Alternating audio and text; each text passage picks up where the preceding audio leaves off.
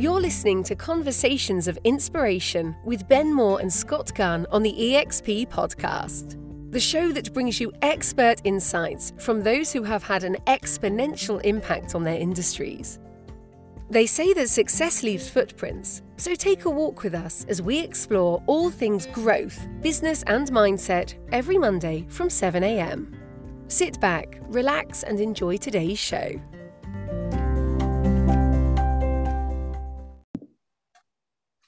Three, two, one.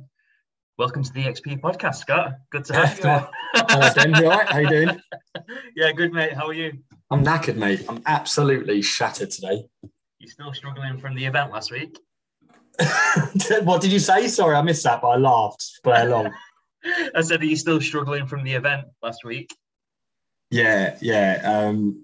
Dinner. It was free. The wine was free flowing. You know, like when you're at a wedding, at least when you buy yourself a bottle of wine at home, you've got some like level of what you've drunk. But when every time your glass gets half full, talking optimistically, someone tops it up.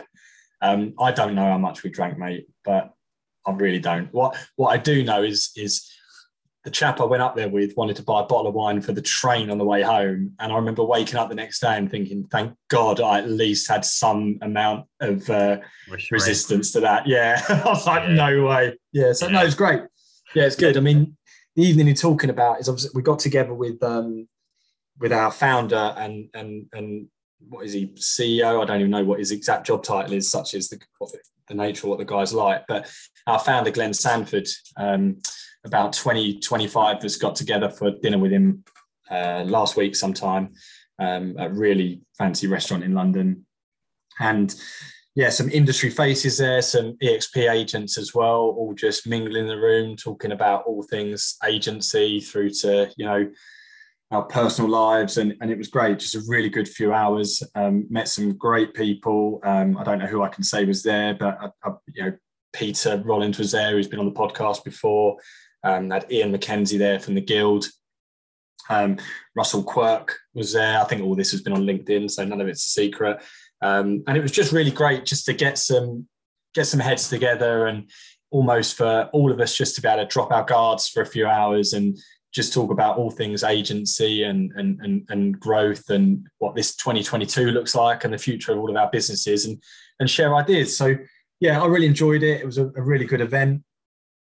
Great to sort of spend time with Glenn, who's, you know, legitimately a billionaire who was over here on holiday, and for him to take a couple of hours out of that to leave his wife to come and see us is, it was a real privilege. No, it looked like a good event. I mean, obviously I feel like, I was at home babysitting the podcast while you was out gallivanting with your friends.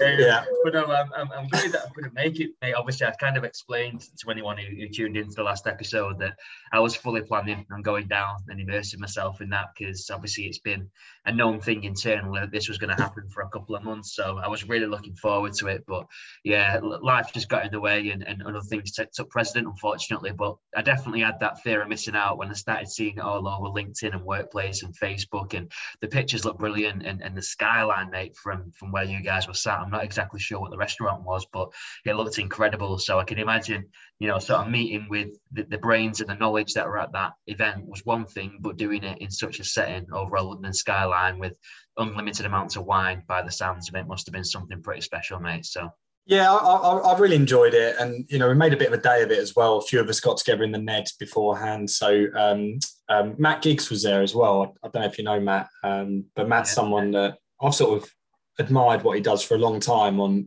LinkedIn. And I've always looked at his business and thought it looks great and always wanted to get to know him. And you have these sort of little interactions, don't you? So I had the classic thing of sort of meeting him for a beer and walking in. And I don't think I said nice to meet you because it didn't feel like I'd met him for the first time and probably vice versa. But, if we talk about, Matt was there not because, his business doesn't fit within EXP's, because he's very much got his own thing going on and it's really, really successful.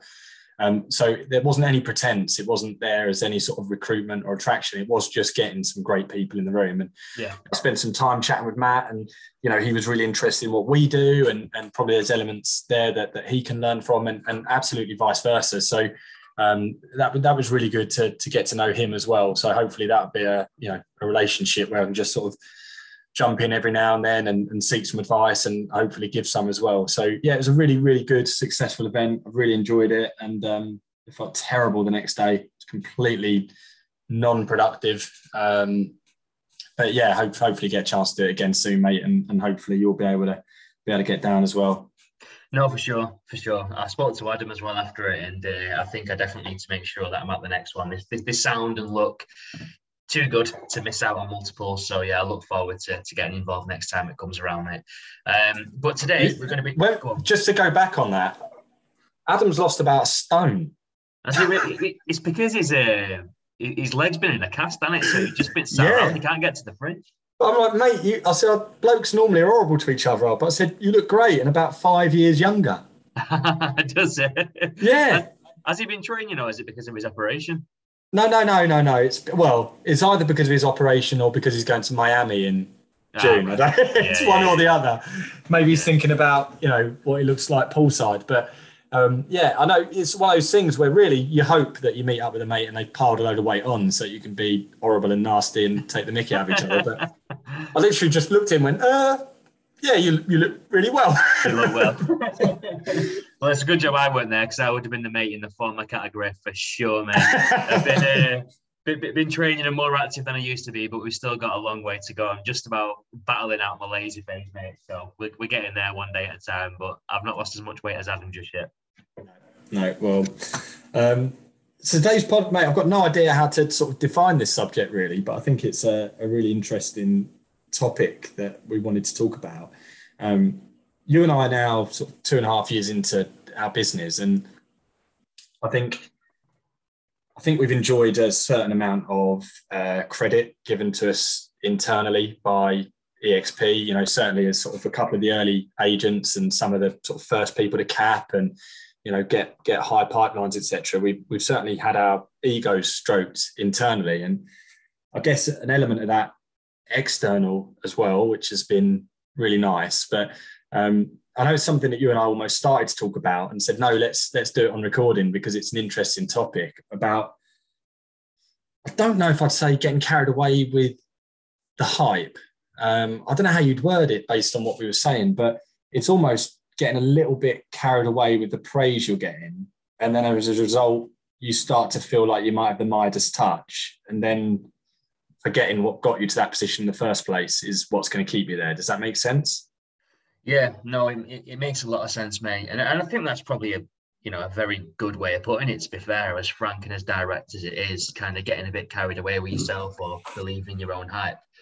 It's a dangerous thing because there's kind of like a fine line, I guess, between, you want to have confidence in your ability. You want to be sure that you've got what it takes to be successful. You want to carry yourself in a way that allows other people to buy into your message and what it is that you're doing and the success that you can display. So you definitely need to have that level of confidence. But I think there's really that line where that can overspill into almost like a territory where that can breed complacency.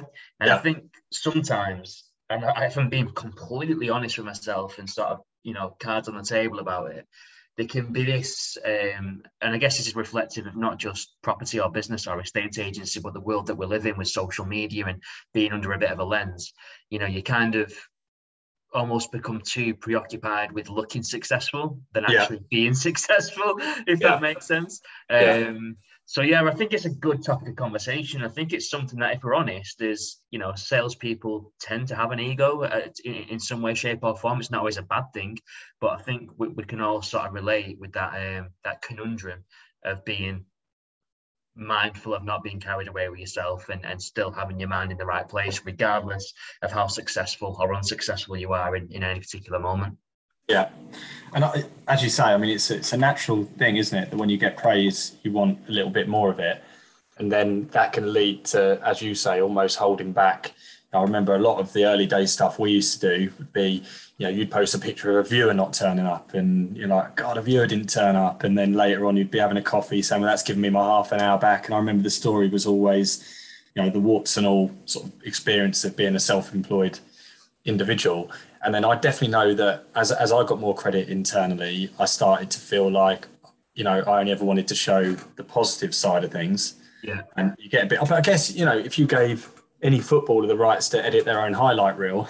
They're only going to show the great things, right? Yeah, the irony of that is when you're learning how to play the game, it's sometimes really good when you get a chance to look at the punditry and they say, well, this is what that person could have done there. So you learn a lot from your mistakes, and that's why I think it's really important. I mean, I guess the complacency I'm probably talking about is more on the agency side than anything else, because the market we had last year was phenomenal and probably likely never to be repeated again. I mean, I know that it's the strongest market I've had in my whole career.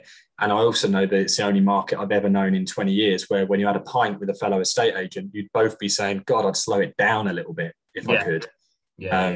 Have you ever heard anybody in sales say that almost? I'd take it down a gear if I could. That was mad, which is great. But I think it has given a lot of people that sort of, I think actually more like a sense of entitlement that will continue. Whereas the reality is that that's just not how business works. And we're in a different market now, probably arguably in a more competitive market than we were last year, because sales are still coming in thick and fast, but obviously the instructions they're harder to win, aren't they? Yeah. And I don't know about you, but where my agency business is, and I know that you recently sort of went back to basics, it would have been easier for me to have carried on driving my business at a rate of 60%. I would probably be more successful right now in terms of how many houses I could sell, rather than what I did was went hell for leather for the first year, and then I coasted for 12 months. And now if I need to get my agency back up to the level it was this time last year, it's ironically going to be harder work than if I'd have just maintained a level of 60, 70% effort for 2 years.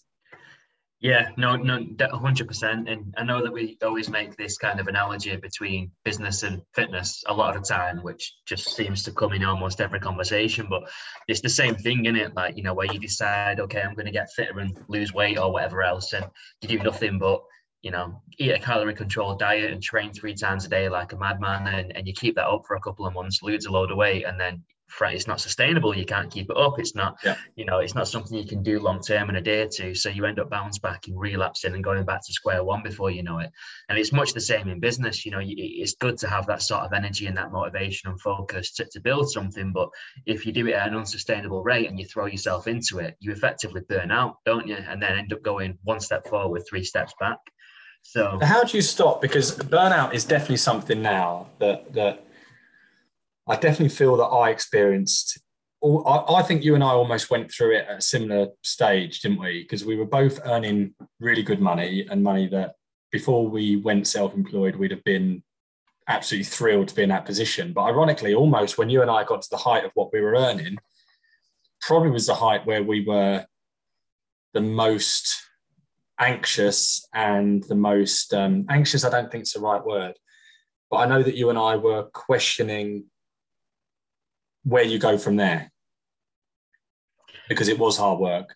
Do you think that, how do you avoid that happening? Do you think you have to work to the point of burnout, recognize it, and then stop? Do you think you have to almost, is it beneficial for anybody listening to this to actually realize that they're very likely to hit that at some point and plan forward, with regular breaks or, set work hours or limits to, what they're prepared to do? I'm really sort of curious what you would recommend from talking to so many agents on a daily basis that people do, what actions they take.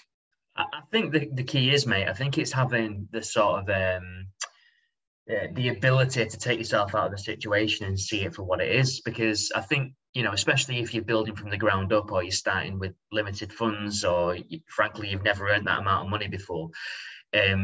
When you go in and you're hitting those milestones and you're having that success, you kind of feel like, okay, well, what I'm doing is working because I'll do more with that. But then as the company starts to grow, you can't scale yourself in the same way that your business can grow, if that makes sense. So inevitably it gets to the point where if you're juggling too many balls, then some of them are going to drop. That's just the reality. And not just that, any free time that you did have is now going to be soaked up by the business because it needs you. So I think the key is just sort of having, I don't know what's the right word, I was going to say maturity, I don't think that's the right word, but just having the ability to recognize, okay, well, I can't do all this by myself. I need to bring in an extra pair of hands, and then create the leverage, however that looks, whether that's changing the economics of your business to kind of drop your conversions but increase your financial return, like I opted to, or whether it's bringing in a team and kind of having more of a I guess a support structure around you to kind of underpin the business and serve your clients and continue to be able to move in a forward motion without it burning you out, like Sam Sarone's done, for example, just to name one. And I know there's more besides, but I think there's different ways you can sort of manage that situation and mitigate the rate of burnout. Or if you even do experience burnout, but it's just having the foresight to see that bump in the road coming and then being able to preempt it and sort of put the things in place to manage that properly. The issue you've got is when you think, oh no, but you know, if I bring in a member of staff, that's going to be an extra £2,000 per month, and I can do this by myself, and I can do. And when you try and be a superhero, inevitably that's when you hit the brick wall, right? And that's when you can get to that point of burnout. So I think it can be quite scary sometimes making decisions like that, especially if you've not run a business before. But I think it's important that you're able to make those decisions or listen to people and take advice, or else inevitably, you know, doing the right thing can backfire quite quickly. And do you think I mean, this is where I think sometimes having a target is useful as well, actually, because I think the natural thing when you've been employed, when we talk about targets, is that the natural thing is to think, oh, I don't like targets, I think, for most people, because most of their experience when you're in a corporate environment of a target is that it's going to turn into a stick to hit you with. It's not a target, it's a stick I want to hit you with. What I like about targets, and certainly the reasons I set my targets, is it allows me to recognize when I've achieved something, and therefore once you get over that, you can either A, carry on going if you want, or B, allow yourself to pat yourself on the back and take a little bit of time out to chill. And you know, an example I would give of that is I've got an agent that I've spoke to recently. I talk to probably once a week. But I'm not going to name the individual, it's not fair, but they were a bit stressed out because somebody had disinstructed them at last minute and cancelled some viewings at the weekend. So they had a load of viewings, open house on a Saturday, and somebody had sort of called within a notice period and disinstructed them. This is an agent in our top 5 pipelines, right? So this is an agent who's going to earn comfortably north of £200,000 in a year. And phone me up, what should I do? You know, I'm not having it, you know, exactly the reaction you'd expect. I've worked really hard. I think if this person buys it through another agent, I'm due a fee, etc. All very, very reasonable reactions. And I could understand where they were coming from. But my advice from being non-emotionally attached to that situation was, you're going to earn over £200,000 this year. In my view, you've just been given a weekend. You know, so you can earn 205 stressed, or 200 with a smile on your face, and go into this weekend. You know, you need a break. And it was nice to be, I've been on both sides of that conversation. And it was nice to be on the non-emotional side where I can just say, just chill out. But I think almost, you know, that's an individual that definitely needs to recognize they've achieved a hell of a lot, and they should just give themselves an opportunity to take a little bit of a break, I would say. Yeah, no, I think I know exactly what you're talking about, actually. Yeah. I think they might have had a little vent publicly as well, didn't they? Well, on the internal workplace chat. I don't know if they put it on Facebook or whatever, but yeah, I know exactly what you're talking about, and I'd probably view it the same as you. But that's the benefit of, I guess, what that person did in that instance in picking you up to ask your advice. Sometimes you need that outsider's perspective to give you the perspective, because then you're caught up in the moment. You know, you just feel the injustice of the work you've put in, and the client that you thought was on your side suddenly doing you a bit of a bad turn. So, which we all hate, right? You know, I mean, don't get me wrong. As I say, and I mean it, I could so easily be the one dialing out to seek that advice. And it was that classic situation where both of us knew what the answer was as soon as the question had been asked, you know, because we all do it. I mean, I phone certain people that I know for advice all the time. And the second I ask a question, I think, I've just heard it out loud for the first time. I know what I'm thinking. But that individual is probably had an expectation, I hope, to earn 6 figures. I bet they'd have bit your hand off at 100 grand a year, and now they're going to earn double that. Yeah. You're going to earn £200,000 this year for sure. Already capped with 6 or 7 months left to go. So going to earn big money. And what a target would benefit that person, and I don't actually know if they set them or not, but right now they'd be able to go, yeah, like, fuck me, I'm allowed to take a few days off. Whereas if you're shooting around blind with no target, you might have that time off, but there's that level of anxiety, isn't there? Because you don't really know if you've warranted it. So I think targets are actually a really important part to avoid burnout, because you're not just left chasing the impossible. Yeah. And I think a big thing about that is, you know, that recognition, like feeling like that feeling of accomplishment. Because I don't know about you, mate, but I don't always, like, in the moment, I'm not necessarily thinking about like, oh, I'd like to hit X amount of pounds and pence in my account. I'm thinking about, have I listed a property today? Have I sold that house this week? Was that open house? Was that a success? And I think sometimes when you've got like a tangible metric to think, it's like that thing, you know, we spoke about on the podcast before, where you've mentioned in the past you've been lacking direction, not in business, but in life. You might have a tick list of things to do, which could be as basic and as fundamental as making your bed and brushing your teeth. But just knowing that you've done that task and you've ticked it off, it kind of makes you feel in a strange little way like you've achieved something for that day. And it kind of takes you down the path of being more productive in other ways. I think probably targets has got the same sort of psychological result. When you tick it off or you hit what you set for yourself, you suddenly feel like you've been a success, or you've achieved that day, that week, that month, which kind of carries forward into the other conversations you do and the other tasks that you set about. I think the negative connotations come from obviously like the traditional sort of corporate environment is, as you said, it's not really a carrot, it's very much a stick. So use it to beat people. Why have you not hit target this month? Okay, you've achieved your sales target by, you know, done 120% of what we expected, but you've not referred enough mortgages. Why is that you've not referred any mortgages over? And it's kind of like always that negative connotation and sort of that low level anxiety that tends to come with targets. But I think it's a different dynamic as long as you view targets and KPIs in the right way. And perhaps it's totally different when you're setting them to yourself and you're accountable to yourself, not to somebody else, if that makes sense. I think it's interesting, but I think the way that you frame that is totally different on your experience of having a target.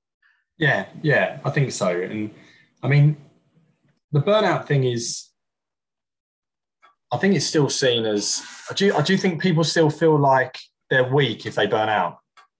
Do you think that's still the mentality? I timed that just as you had a sip of that Monster drink, didn't I? Sugar-free. Anyone who's tried to slow down asking that question.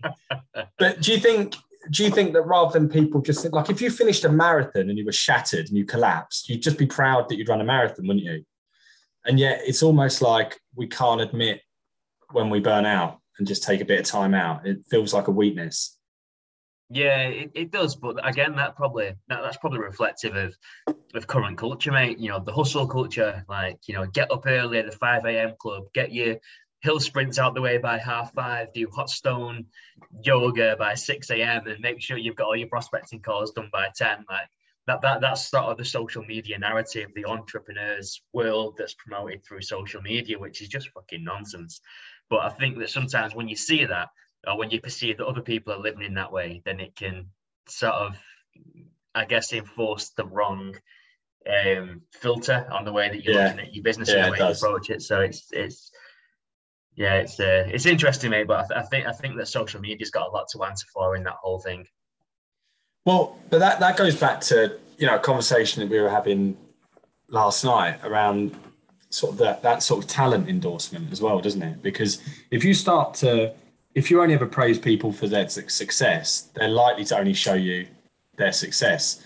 Whereas actually, I think it's really important to almost pick up on, you know, when somebody's struggling or when they've made a mistake. I think it's almost equally as important to have that same level of engagement, of conversation.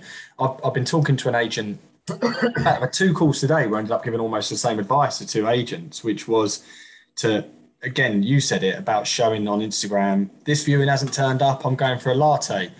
Well, people don't want to post that because they feel like, do I want to post about viewing not turned up? But people do buy into that reality of there being ups and downs for everybody's day. And I think they then trust it a little bit more. So the conversations I've just had with agents is, you know, in terms of the content you're putting out on LinkedIn, whether you're trying to attract agents to EXP or not, is is it doesn't all have to be all the positives. You know, you'll be surprised what credibility you develop when you start saying to people, if you went on LinkedIn now and put, I'm stressed, you know, I've done this, I haven't listed one for a week. People just pile in with compliments and help and all sorts of things. I don't think they'll take it as, because we've all been there. Yeah. We have all been there. But what I think happens, I've definitely seen this happen both internally and externally. Somebody does well and then they get a hell of a lot of praise for it. And then you almost get to the point where you feel like you've got to edit your own highlight reel and only put out the very, very best examples of what you've done. And I don't always think that's the right thing to do. I don't think it's particularly credible. And I think we should just encourage people to show their failures as well. I think that would be really useful. I mean, I think the whole sort of thing around people's relationship with failure and setbacks, I think it's interesting. And that's probably something we could do a podcast on in isolation. Because I think, you know, we always view failure as final and people sort of shy away from it because, you know, they don't want to be seen to have not achieved what they set out to.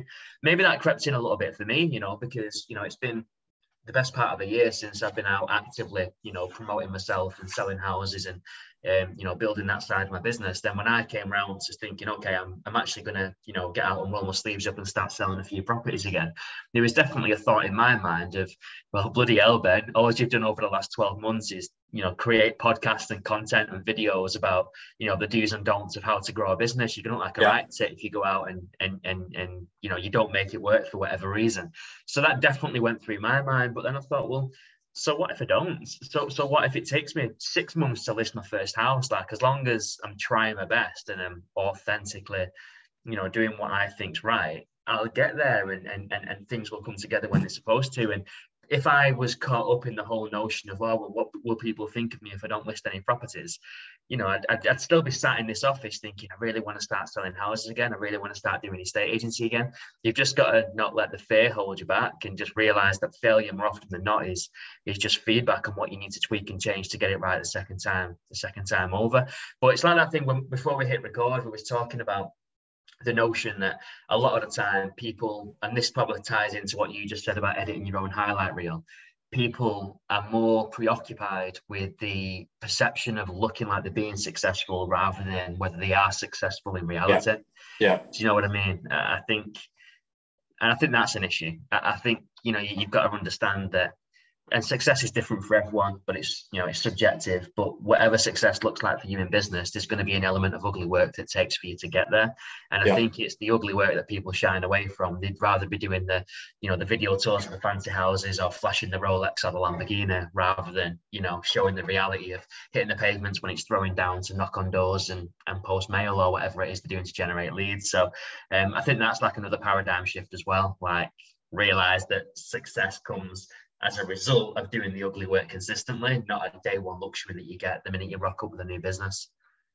Yeah, I definitely think that's what almost held you back going back into agency, or the fear you got over pretty quickly about the fear of the failure. But it's the fear of the failure being public, isn't it? Is one of the things it is as well, because a lot of the activities you wouldn't do if it didn't matter if you got success or not. I mean, if I paid you £100 a day just to post leaflets every day without any fear of whether or not they were going to reply back or not, you'd probably do it with a smile on your face. Yeah.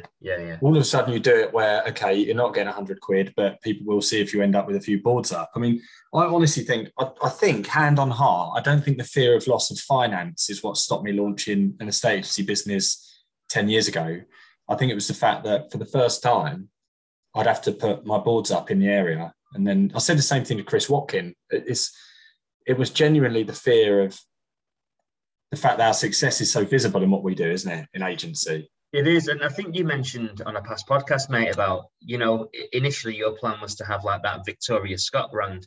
And that almost felt like a bit of a comfort blanket to you, I remember you saying. Then suddenly when it was Scott Gunn and there was nowhere to hide and it was your face everywhere, it just made it that little bit more, I don't know, would you say? Or not everywhere, you know, that was the worry. You'd end up at 20 boards in your garage that aren't going up. Yeah, I mean, it is a scary thing. And I mean, obviously there's nothing wrong with having I think what you need is that you need to have both the fear of failure and the desire for success at the same time. Yeah. Because one or the other doesn't work, because you can't really have a desire for success without being fearful of failure. But if the fear of failure is too much, then it then stops you taking chances. Yeah. I think it's that. Was it you that said it? I'm sure it was on the podcast. It was either you or someone that we had on the podcast had sort of said this previously, that it's either me or someone very smart. Then I don't know. I don't even know what you're going to say. But it was that notion of like, if actually this was the sentiment. This might not have been exactly as it was phrased, but I don't know. Let's just say I had a big block of gold on a backpack and you was chasing me, and if you catch me, you get this block of gold, and I'm cycling away from you. You're going to run pretty bloody quick to try and catch me and get that block of gold off my back. If suddenly I put a herd of hungry lions behind you, you're probably going to find another 20%. Yeah. So it's kind of like you're running towards something, but kind of running away. It was me, because it's the most mental experiment I've ever heard about, which is where if you put a mouse on a wheel and hold a cat behind it and record how fast it runs on the wheel, it obviously runs very, very bloody fast because it's scared of being dead. Yeah. The weird thing was these scientists put some cheese in front of it as well, and it still found another gear.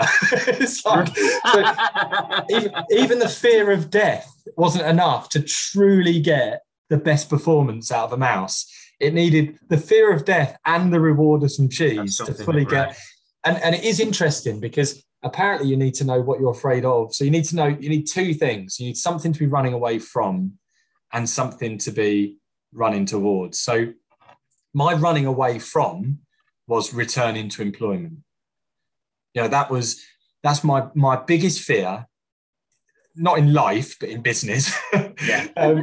My biggest fear in business is that one day, and I'm not intending to knock anyone that has to do this next week, but for me, is if next Monday morning I was sat around a meeting table in an estate agency office, that would not suit me, and that scares the crap out of me having to do that. So that's what I'm running away from. And then I've got, personal financial goals that I'm running towards that, I guess are sort of relatively private, but that I have written down and something that I'm aiming at. But the running away from is a really, really big one for me, because if I'm struggling for motivation despite what, I don't know what perception you or I put out there, but I've lost days at a time looking out the window. Yeah. Days at a time. I put Football Manager on this morning for an hour.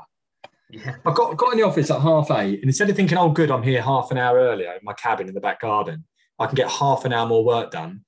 I thought, why don't you fill that half an hour with a game of Football Manager that then went to 9:30, and then I was like, shit, I've got a call. I don't know what the perception is out there, but I've lost days at a time, not even golfing or playing Xbox or doing anything productive. I've lost days at a time, sat at my desk, just sort of going, don't know what to do, post, whatever. And that's when, and look, that's okay. If you lose a day or two here and there, don't punish yourself too much for that. But that's where, if that gets too much, my thought process turns into, if you don't pull your finger out, this is where you could end up back in an office, staring at the clock, counting down the hours till you get to go home. I mean, I think that fear of regression, like you having that minute with yourself of, right, come on, Scott, you've wasted the best part of a week. We need to have a decent end to the week, or else otherwise we're going to start regressing and going to found the other direction. And that sort of fear of going backwards, if you like. I think it is so important. I was watching or reading, or I was told about something a while ago. This kind of notion of what's called hedonic adaptation. So what that effectively is the name given to the process where a human will return to the same base level of happiness regardless of what they achieve. So let's just say, for example, Scott, you come out of a job and you go into, setting up with the XP, you've got this elation that you suddenly found this autonomy, this freedom, you've got this control that you've never had before. You're doing deals in your way, you're dealing with the people you want to work with, you're securing more, commission personally than you've ever had. And all these things are elation. Suddenly you get to a point where you've replaced your previous salary in 6 months. So now you're earning 30 grand a year, let's just say. Financially, you're okay. You might push that a little bit and get to 40 or 50 grand a year and everything feels great. But then the argument is that once you've kind of hit that point, whether you go up to 70 grand a year or 80 grand a year or 100 grand a year or 150 grand a year, after the initial buzz of achieving that milestone and giving yourself the pat on the back for achieving what is a great success in your business, you just return to that same baseline. So actually, even though you're getting paid 150 grand a year now, your baseline happiness is still exactly the same as what it was when you was on 50 grand a year. So your life's not different. It's just that you've hit that milestone and suddenly you've returned back to a baseline. So that's why I think that the running away from something part is a super important part of moving forward and progressing. The example that was used in sort of the case study that was given to me was Conor McGregor. So you look back at a load of his case studies when he was like, like on social welfare, coming through, didn't have a pot to piss in, didn't have a name, no one knew who he was. The ambition was like this collectivism of doing something for his country, putting Ireland on the map, providing for his family, improving his lifestyle. He'd come from nothing and he wanted something. And suddenly you start climbing the ladder and, what difference does 100 mil make to your life that you didn't have when you had 10 mil? Do you know what I mean? So it was kind of breaking down his mindset, his performance, his demeanor, and how hedonic adaptation had applied to him. And I think to a much lesser extent, obviously, other than Glenn, none of us are sat here richer than Conor McGregor, but that's besides the point. I think the sentiment still applies all the way across when it comes to goal setting. So I think it is an interesting point, so the example that you use about the mouse, because I think that kind of ties into that that sort of methodology, if you like, in a roundabout way for kind of reinforcing that point. So I think it is important. Yeah, no, I agree, and it's something that I've learned only recently as well. It's something that's probably always been in the back of my mind, but someone much brighter than me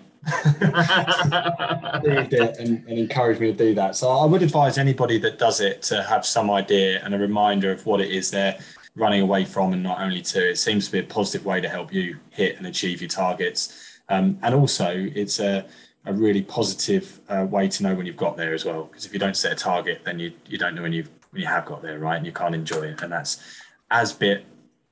if not arguably more important than the journey as well. So no, definitely, mate, definitely. And I guess, we kind of opened up to an end of what we kind of framed the podcast as when we first started talking there. We was talking initially about the whole thing about not getting carried away with yourself and controlling your ego and all that type of thing.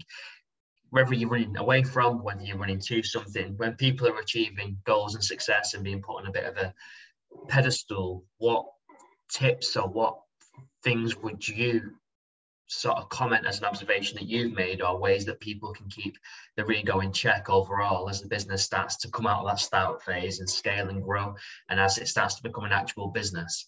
Are there any key things that you see in people who just go too far the other way and just can't keep check of the progress and they get too sort of high on their own supply? I think you've almost just got to remind yourself of what you did to get that recognition. So, if you've got a 100 grand pipeline and therefore everybody's lauding you up, and putting you up on a pedestal, I think it's really important that as an individual you remind yourself of what it took to get to that 100 grand pipeline, and then you don't get carried away, because then you're not getting carried away, because it's the difference between talent and attitude, isn't it? I was saying to you earlier that in schools now, they educate kids that it's all about attitude and effort over talent. If you just keep telling someone they're talented, eventually they're going to start to hide their failures from you, and the likelihood is kids who are talented are more likely to cheat in a test, right? And that's not helping anybody at this point. Whereas if you just constantly praise effort. So I think probably if you're actually going to learn something in business about management, I'm taught and I've been told to only ever praise someone's attitudes and effort over the individual achievement, over the result. But if you are in a position where somebody is praising you for your achievement and they're using the word talent or they're putting you up on a pedestal, I think it's important to remind yourself of the effort that you put in to get there. Then you get sort of that situation where almost you've got that sort of faux humility though, don't you, that everybody hates, which is where somebody's saying, oh, well done, you've got 100 grand a year pipeline, and you're almost internally saying, well, yeah, but that's only because I sent 50 direct mail letters a day and because I did this and because I did that. And actually, I don't think people like the faux humble thing, but I think I would just remind yourself internally of what it took to get there and do more of that. Do more of that. Maybe enjoy the praise a little bit, because there's nothing, getting patted on the back. I like it. You know, I got it a lot in my early days at EXP, less so now because I don't have the big pipeline and all that thing. And I miss it a little bit sometimes because I did used to like it. But at the same time, I think probably if I was there again, I would just remind myself of the effort that I put into to get there and just make sure that I maintain that, I think. It almost, I don't know about you, mate, it's not specific to me, but it almost felt like an accident when my business started building. I kind of felt as though I'd just been really lucky, and any minute I was going to get found out for the fraud that I am. Well, that's that imposter syndrome, though, isn't it? Yeah. Isn't that the whole sort of imposter syndrome thing that, you know, people who achieve even, you know, much greater levels of success? I mean, you've only got to look at Tyson Fury and the sort of come down that he had when he actually won his first world championship. You know, just didn't know where to go from there, did he? Yeah. And have you ever completed a computer game? I don't think any computer game allows you to complete it anymore. But do you remember the old ones? You used to have like 8 levels and then you completed it. Yeah. And you'd chase that for months and months and months, wouldn't you? And do you remember then when you completed it, it just sort of went, congratulations, and then you just, I'm not sure what I'm chasing now. Even box sets. Yeah. Nobody's ever ended a box set well, have they? Is there any long-running series that people don't criticise the ending of it? And that's because the whole point, it's not about the ending of it, is there? You know, I talk about money. I've been chasing earning 100 grand in a year for 15 years. You know, it's been my goal. I've got it written on the wall in my garage when I used to work in there, 100K in pencil on the wall. And I looked at it the other day, I thought, God, that took you about 15 years to hit that. And when I hit it, you know, it didn't feel like I thought it was going to. No. Mate, that's the thing. And I've said this before on the podcast, but I had the exact same epiphany, you know, coming out of a minimum wage job, you know, cleaning treadmills and whatever else, working reception and doing shift work, thinking, Jesus, I just want to, don't know why, just a random milestone. There's no rhyme or reason, but I want to hit a 5-figure month. I want to get north of 10 grand and bam, I know that I'm onto a good thing. Suddenly that month comes, you clear the 10 grand plus, and again, going back to that hedonic adaptation, you realise there's, you know, my life's no more improved at 10 grand a month than what it was earning 2 grand a month. As long as you're not pleading poverty and struggling to pay the bills, and you know you're up at night with money worries, that's a very different kettle of fish. But once you're comfortable, once your kids are fed, once you're happy, once you can afford, you know, the bits and pieces that you need to go about your day-to-day life, for me anyway, I think that if I'm earning 100K or 10K or 5K a month, it doesn't really make any difference. I'm the same. I mean, not that I want it to go backwards, of course, clearly, because it has presented and does present me with a lot of opportunities. But, you know, I think most of us, even when you get to the events, like the other night, you know, I kept saying to like Jane and Tony Ruby and others, you know, so your pipeline's there short. And I don't think that these individuals necessarily have taken it on board yet. No, I don't, and I don't think you do until it starts to really wash through. until it disappears. Yeah, you've got to start again. Yeah. Basically, don't do that. Oh, shit. But that's the weird thing. But we've all met someone who's got loads of money that you think is going to be running around looking giddy all the time. And it's amazing how quickly you get used to it. But nonetheless, obviously, it does present you with a lot of choices. And, you know, those that are earning it are very fortunate. But it's more just that I would, if I was relying on a feeling of delirious happiness once I did that to drive me to do it again, then that didn't occur, so that wouldn't drive me again. What will get me there again is a target based on, well, if I achieve this, I can get that out of it. And that's a really important part of it. I mean, I think we've ended up miles away from where we started with this podcast, but I think that's okay.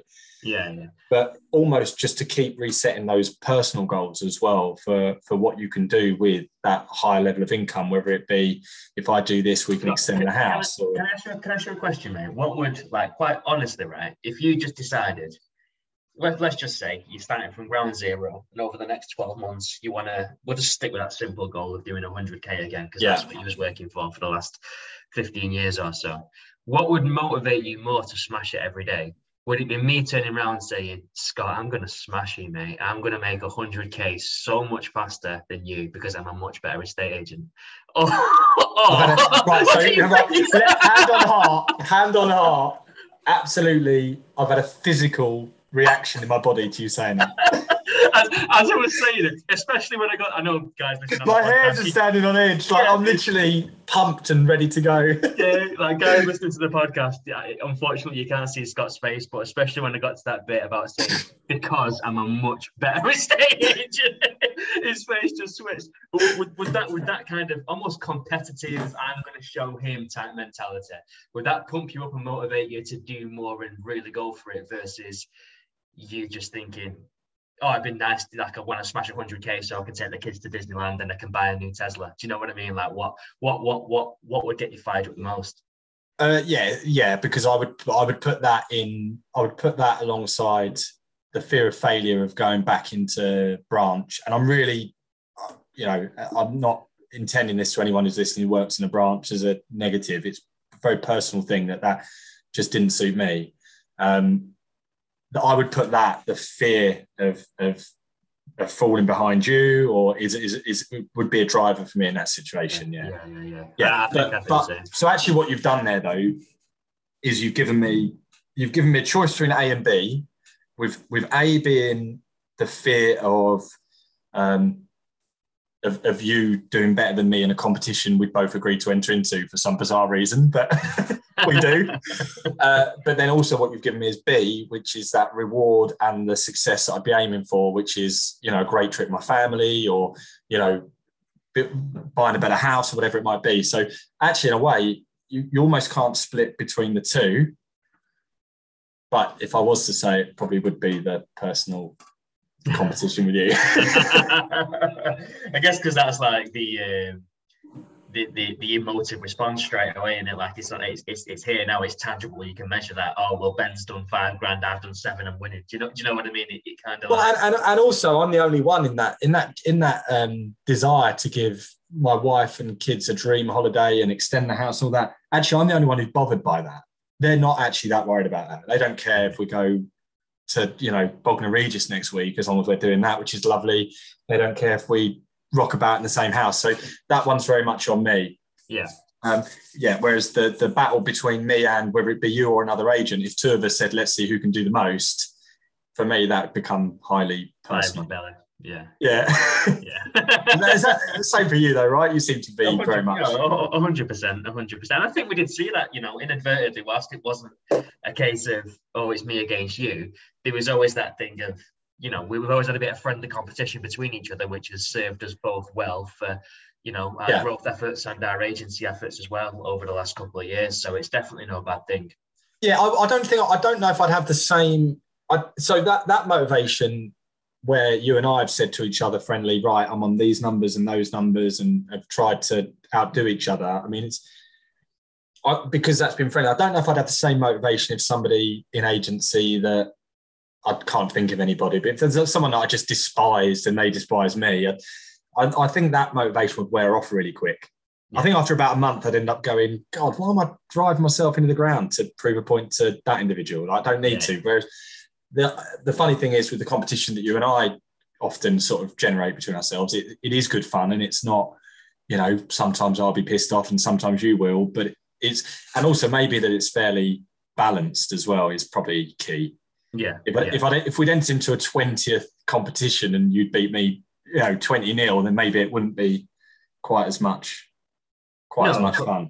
No, of course not. Of course. I mean, it's like, I don't know, if you're a Premier League football team, beating the local pub team every Sunday 15-0 is going to lose its appeal really fast. Yeah, exactly. You want to be challenged, don't you? So I think that's the key. It's a good question, though. It's a good question. It got me thinking and riled up a little bit, but that's fine. Right, let's go make a cup of tea and relax. But no, I think that podcast kind of went in a few different random directions, but I think you've got to come up with a title for it. Oh God, I know, but I'm thinking now as we're going along, I think it broadly comes under the topic of success and knowing yourself and all that kind of stuff. So we'll work a title back from that, I'm sure. Yeah. All right. Good luck. All right, mate. Great to see you. I enjoyed that. Yeah, me too, mate. Me too. I'll catch you soon. Yeah. See you, Ben. Bye.